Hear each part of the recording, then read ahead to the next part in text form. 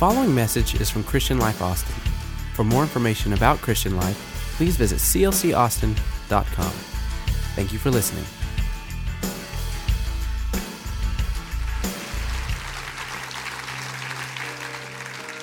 So I'm going to try to change tones just a little bit here.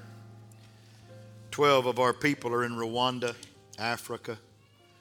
They went on a safari yesterday, and they saw all kinds of stuff. Cassie sent a list about this long of all the animals that they saw. And they came upon a mother elephant eating something out of a tree. And they got too close to her, and she didn't like that. And she started coming after them. And I don't know how fast that little jeepney or whatever there's in run. That safari vehicle, I don't know how fast it runs, but evidently it wasn't running fast enough. Or either the driver was trying to make it interesting, but the elephant was gaining on them. And they thought that they were going to be peanuts to the elephant. They thought they were going to fall over the cliff or something. They were scared out of their wits. And I think that the elephant and the safari people have this deal.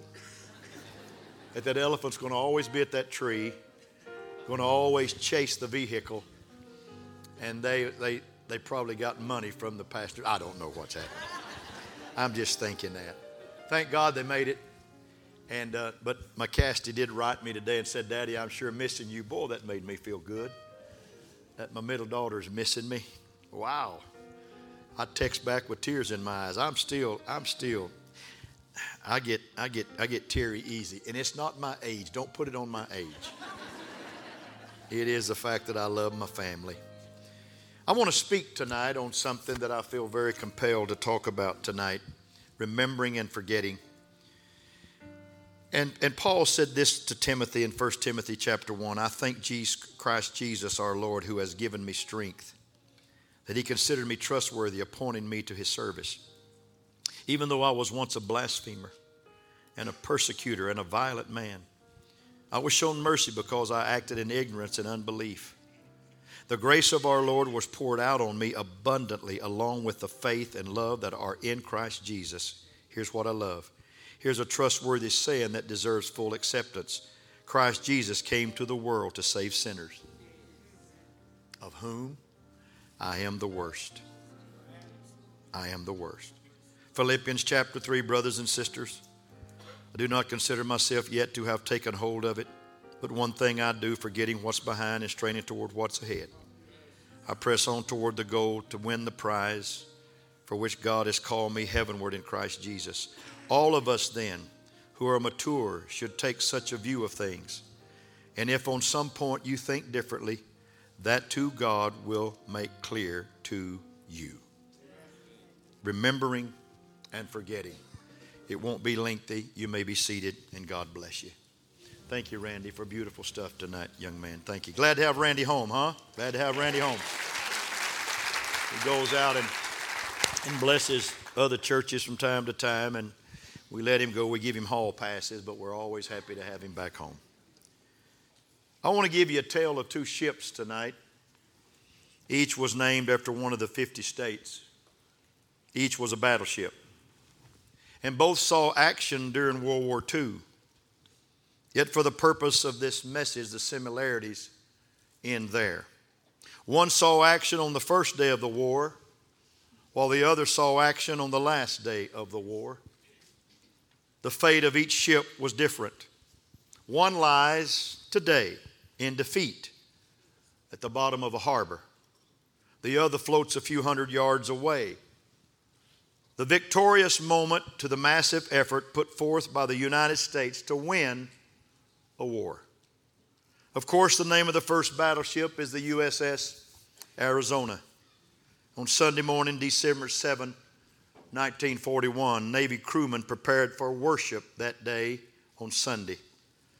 But waves of Japanese bombers flew across the Hawaiian island of Oahu toward Pearl Harbor, home to the United States Pacific Fleet.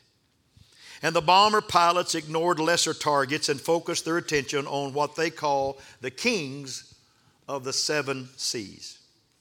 And the battleships parked on Battleship Row, like a roll call of the states. There was the Oklahoma. There was the California. There was the Nevada. There was the West Virginia. And each of these were attacked by the Japanese Air Force. Yet they fade in comparison to the sinking of the Arizona. The average age of the nearly 1,200 crewmen was only 23 years old. They all sank on this ship, and the ship remains where it sank. That's still a puzzle to me. However, floating a few hundred yards away is a second ship. It's the USS Missouri, or they call it the Mighty Mo. It joined the Pacific Fleet close to the end of the war, and it would later do battle in the conflicts of Korea, Vietnam, and the Persian Gulf. But its supreme moment was on September 2nd, this month, some 74 years ago in 1945. While anchored in Tokyo Bay, delegations from the Allied and Axis power met on Mighty Mo's decks. And here the Japanese surrendered and World War II became history. I think we ought to clap our hands for that on this day. On this day. Not long ago, the two ships came very close to each other. The Missouri now floats close to the Arizona. And the guns on the Missouri drop in salute to her sunken comrades on the Arizona. So the USS Missouri represents the place of victory.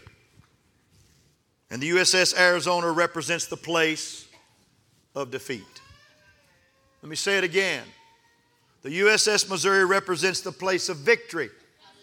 And the USS Arizona represents the place of defeated. Let me speak a little bit this evening about that. Within our lives, within all of our lives, are two similar ships. One is loaded with our victories and our successes. And the other is filled with our defeats and our failures and our mistakes and our sins and our shortcomings. As at Pearl Harbor, we normally choose to float our victories. But our defeats, they're usually out of sight. We want to sink them. And at first glance, the two scriptures reading from Paul, 1 Timothy 1 and Philippians 3, seem to suggest, though, a contradiction to this. A war raged within the Apostle Paul, like it rages in all of us. Paul said, when I wanted to do good, evil was present. There was a war, he said, in my members. And the war centered upon what he chose to remember and what he chose to forget. And it's in our lives today. Now, Lord, you're the one who both remembers and forgets. And we are made in your image. And we too remember and we too forget. But we're not good at remembering both our victories and our defeats. So God, one of us has to forget. We humans have selective memory. What do we normally choose to remember? Well, each of us has in our life and usually in our home a trophy room. And we love to show people our trophy room. We like to walk in and gaze at people's trophy. I went and preached for Reed on August the 18th, and his sister, my niece, and her husband, he's a taxidermist. He teaches taxidermy out in West Texas, and he's well known out there. He's big time. And they have this massive house that we went and had Sunday lunch with. And he said, Uncle Rex, come here, I want to show you my trophy room. And I have never killed anything except one deer, and I wept because the deer didn't die soon enough. And I had to shoot it again, and I said, I'll never shoot another deer. And I walk in the biggest room in his house. The biggest room in his house is his trophy room. He's got bears. He's got lions. He's got tigers. He's got fish. Looks like as long as this stage. They're not, but it looks that way. He's got all kinds of critters. He's been on all kinds of safaris. 25 to 30 things deck his wall and dress his room. And then there's this huge couch. It's funny. In the middle of that room, and there's a TV on the wall. And he said, this is where me and my boy come and watch Sunday football. I said, you come in this room? Then I asked, does anybody ever spend the night in this room? Folks, it was scary with the lights on. That bear was... And I could see me going to sleep on that couch and waking up in the middle of the night not knowing where I was sleeping, and a little light hitting that bear's head, and I'm losing my mind. But to him, it's a trophy room. My brother, God rest his soul, my brother was an avid golfer. He was a president of a bank, but that was his second job. Golfing was his first job. And he had all kinds of trophies. And I'll never forget this. One time I was out there playing with him, and we won second in a tournament. And when we were walking away from the course, he grabbed my trophy and took his trophy and threw it in the trash at the golf course. He said, we never place second in this family. He would put nothing in his trophy room except first place trophies. Thank you, Eddie, for destroying my second place trophy. However, if you ever gone to a house, you also see closed doors. That's not a trophy room. That perhaps is a failure room. That may be where things are that you don't think needs to be shown. Things that are in there may not need to be looked at. It may be what you call the junk room, but it's really the failure room. We'd rather people see our trophy room than our failure room, because we float our victories, but we sink our failures. In a seeming contradiction in Scripture, Paul argued for the exact opposite, though. Can I preach to you a little? I'm not long. Paul forgot his victories. This one thing I do, he said, forgetting those things which are behind. And I've often used that scripture and this verse to justify forgetting my mistakes, or forgetting my past sins, or forgetting my past overt acts. But what Paul chose to forget was not that. Paul listed his 7 superiorities in the flesh. And I researched them, and here they are. Are you ready for this? Here's a superiority that Paul possessed. He said, I was born the stock of Israel. In other words, I was the strength of Israel when I was born. The second superiority, he said, I was circumcised the 8th day as a Jew. The third one, I was from the tribe of Benjamin, where the first king came from. The fourth one was I was a Roman citizen. Not only was he Jewish by birth, but he was a Roman citizen. The fifth was he's a Pharisee of all Pharisees. The sixth was he was a member of the Sanhedrin court. And the seventh was he studied at the feet of Gamaliel, one of the greatest instructors in all the land. And I just threw this in for good measure. He said, I was a Hebrew of Hebrews. I was the best. I was the best. And Paul talked about those 7 superiorities, but that's what he was leaving behind. In effect, he said, no, I will not rest upon these successes. I will forget those things. And whatever was a success to Paul, he forgot it so he could set his heart to win Christ to himself. Oh, let me preach now. Everything but Christ in Paul's trophy case was forgotten and treated as nothing. He called it garbage. He called it trash.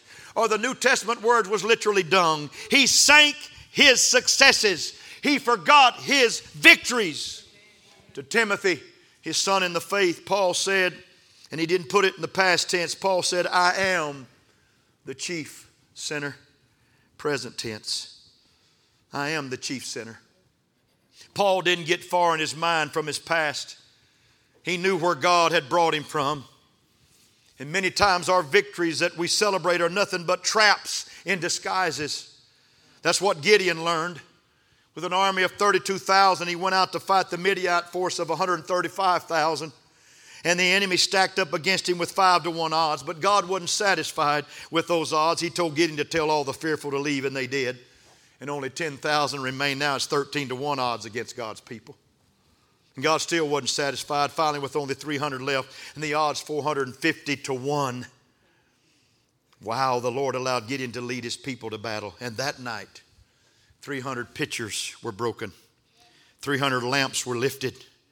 And 300 voices were heard shouting, "The sword of the Lord and Gideon." The sword of the Lord and Gideon. Now listen, time passed, and soon Gideon forgot about the sword of the Lord. He seized upon the gold, silver, and precious stones captured in the victory over the Midianites, and he fashioned them into a shrine, an idol. And the Bible said the thing became a snare to Gideon and to his house, and Gideon lost his way, floating his victory. Floating his victory. We're a lot like Gideon. We too soon forget about the sword of the Lord, and we focus on our abilities and our intellect and our acumen and how we figure things out. We minimize God's involvements in our life. And more people lose out with God during times of prosperity than in times of poverty. Oh, I want to preach to you right now. And it's going to be so simple, but here's what I want to tell you. None of us can make it by ourselves. You can't win enough victories in the flesh. You can't win enough victories in the office. You can't win enough victories in your house. Every one of us need to stand at the foot of the cross and say, "I need you, Lord, in my life. I cannot float my victories. I must sink them and float my failures so that I know without a shadow of a doubt I need you in my life more than anything and everything that the world has to offer." Somebody help me preach right now. I need you. I need you. We live in a world that think they don't need anything, and everybody in this house needs a Jesus in their life tonight. Everybody needs a Savior in their life. More people walk away from God when things are good than when things are bad. My kids are in Africa. I told you at the first of this message. They said, "Dad, I've never seen such humility." Such humility. I said, those people, they know they can't do anything without God. But we here in America, we say, I can do that. I can make that happen. And if we don't watch ourselves, it's going to be a snare to us. We're going to float our victories, and we're going to sink our failures, and we're going to recognize that we can do this without God. And there's a lot of churches that are existing today, and God's not been visiting in that church in a long time. And I don't want that to happen to Christian Life, Austin. I want us to walk in here every time we come in the door and say, "Lord, we can't do church without you. We can't do life without you. We can't do family without you. We can't do school without you. We can't do jobs without you. We need you in our life." Come on, clap your hands real big and say amen to that. But God will remember what I choose to forget. If I forget my victories, He'll remember them. Paul boasted about his inabilities more than his strengths, and the stronger God became in his life. I've never read this long of a passage, but I'm fixing to read you a passage right out of the book. 2 Corinthians chapter 12, Paul said, "I must go on boasting." Wow, I love the way he starts this. "Although there's nothing to be gained, I will go on to visions and revelations from the Lord. I know a man in Christ who 14 years ago was caught up to the third heaven. And whether it was in the body or out of the body, I do not know. God knows." And he repeats this. "And I know that this man, whether in the body or apart from the body, I do not know, but God knows, was caught up to paradise." Listen to this. "And heard inexpressible things, things that no one is permitted to tell. And I will boast about a man like that. But I will not boast about myself, except about my weaknesses. Even if I should choose to boast, I would not be a fool, because I would be speaking the truth. But I refrain so no one will think more of me than is warranted by what I do or say, or because of those surpassingly great revelations. Therefore, in order to keep me from becoming conceited, I was given a thorn in my flesh, a messenger of Satan to torment me. 3 times I pleaded with the Lord to take it away from me, but He said to me, 'My grace is sufficient for you.'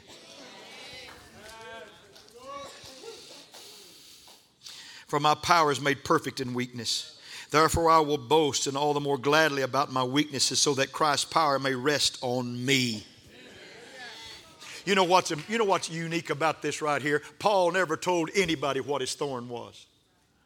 It was a messenger of Satan sent to buffet him, but he never told us what it was. Was it his blindness? Was it his hump in his back? Was it the fact that he never got married? Was it some kind of leprosy? What did Paul go through? What was it? He always had enough grace not to tell us, because he understood if I start floating the fact to everybody what it was, and I start bragging about what my thorn in the flesh was, everybody's going to see I'm floating something I shouldn't be floating. But when I sink my successes and I float my failures, then I understand that there's a God that says my grace is sufficient for you, and I will be strong when you are weak. Every time I read this, let me talk to you now. Every time I read this, I go back to 1981 when I lost my wife and boy. And I came home from the funeral on that Monday, and I went and laid down on my bed. And the word came to me, my grace is sufficient.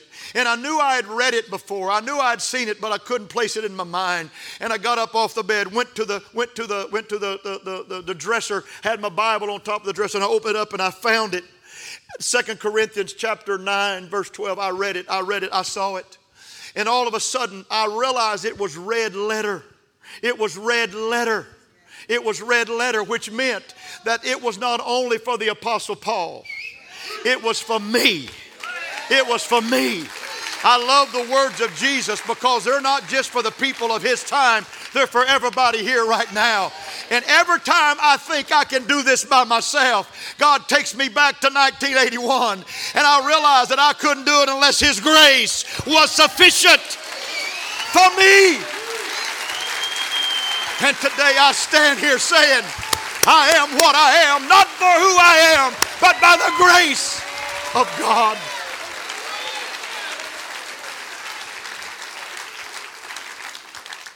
I'm sorry I got a little riled up there. Forgive me. No, don't forgive me. I refuse to float my victories. I want you to know when we forget, God remembers. John the Baptist said, he must increase. I must decrease. We must magnify God's abilities and not our own. This is still about him. And the smaller I get, the bigger he grows. The more I depend on him, the less I have to fight this thing by myself. God is for me. Why did God allow David to defeat a lion and a bear and then kill a giant with nothing but a slingshot? Because God didn't want David thinking that these things were done in his own strength. He went to Saul and he said, the Lord delivered me from the paw of the lion. The Lord delivered me from the paw of the bear. And that Lord will deliver me out of the hand of this Philistine. David was a man after God's own heart. He was king of all Israel. He knew that any victory won in his life was a result of God Almighty and God Almighty alone. Come on, help me preach right now. I'm almost done. The battle, the victory, the glory belonged only to God. Hebrews 6 said, for God is not unrighteous to forget your work and your labor of love, which you've shown toward his name, in that you have ministered to the saints and do minister. Can I tell you something tonight, folks? God keeps good score. He keeps good score. He's the official scorekeeper. I've been cheated in golf by scorekeepers that were unofficial. But God will never cheat us with his score. A cup of cold water given, God will honor that. A second mile walked, God will honor that. A visit to a hospital, God will honor that. A visit to the incarcerated, a cloak and a shirt given away. The least we may forget, but Jesus said, I will never forget the least that you do. I will be there for you. No sacrifice goes unnoticed by God. David said, my sin is ever before me. I can't run from it, but that's why I need God in my life. I need God in my life. I need God in my life.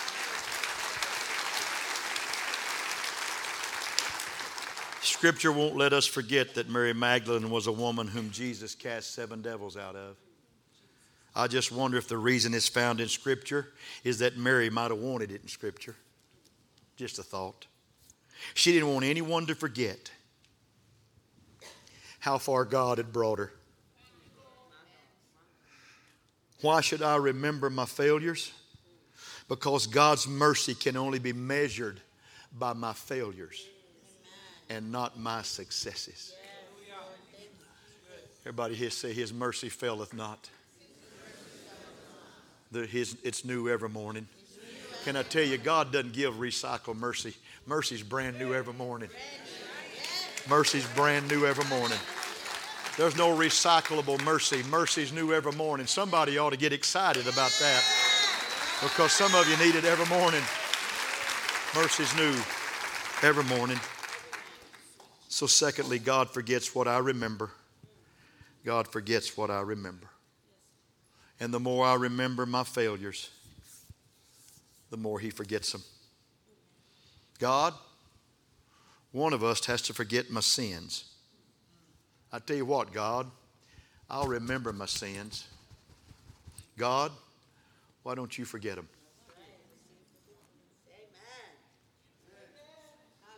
God, one of us has to forget my victories. I'll forget my victories, God, that I had in the flesh. You remember them. You remember them. So what I'm trying to say is sometimes we float the wrong things in life and we sink the wrong things in life. But the whole message is simply one statement. We all need a lot of Jesus. We need Him. We need Him. We need Him. And I stand here tonight, having pastored this church going on 30 years. And I never walked to this pulpit without saying to Him and to you, I need Him. I need the Lord. In 1992, my brother decided he didn't want to live anymore, so he took his life. I had to do that funeral. And I told the Lord, I said, I can't do it, Randy, if you'll help me. See, I told you I wasn't going to be long. I said, Lord, I can't do this. I can't do this. And God said, why don't you just stand up there and let me just give you unction? And He did. And I can't tell you now what I said then. I really can't. I'm not saying I got up and just moved my mouth. No. I was prepared. But I didn't know how I was going to close the whole situation. But I closed it this way. I said, even though my brother took his life, he's in the hands of a God that will not forget his failures and will give him a hope in the next life.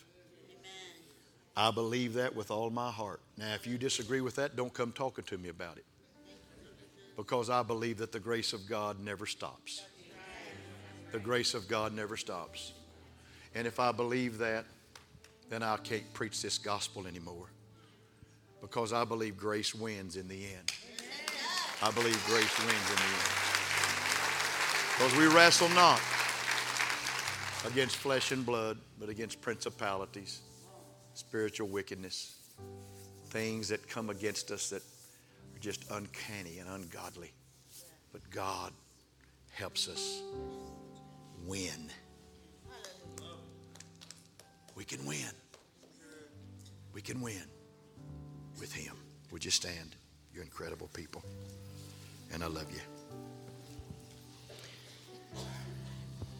So, Pastor, what do you think?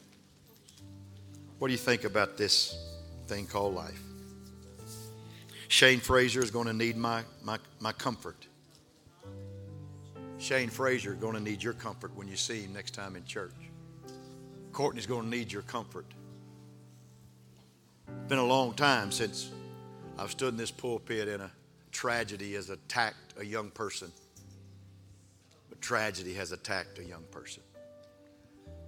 And God is going to help us. Today, I'll be honest with you, I fought over which message I needed to preach today and which one I need to put next week. And I decided on this at 6 o'clock. And at 6:43, I had 2 sermons for tonight. And at 6:43, I got the call, the text. And what Shannon and Courtney think will be their greatest failure, God's going to say, I'm going to show you the greatest victory in your life, because I'm going to be with you and I'm going to help you through this tragedy. And He will. And He will. Can anybody attest to that it's happened in your life? He will. He will.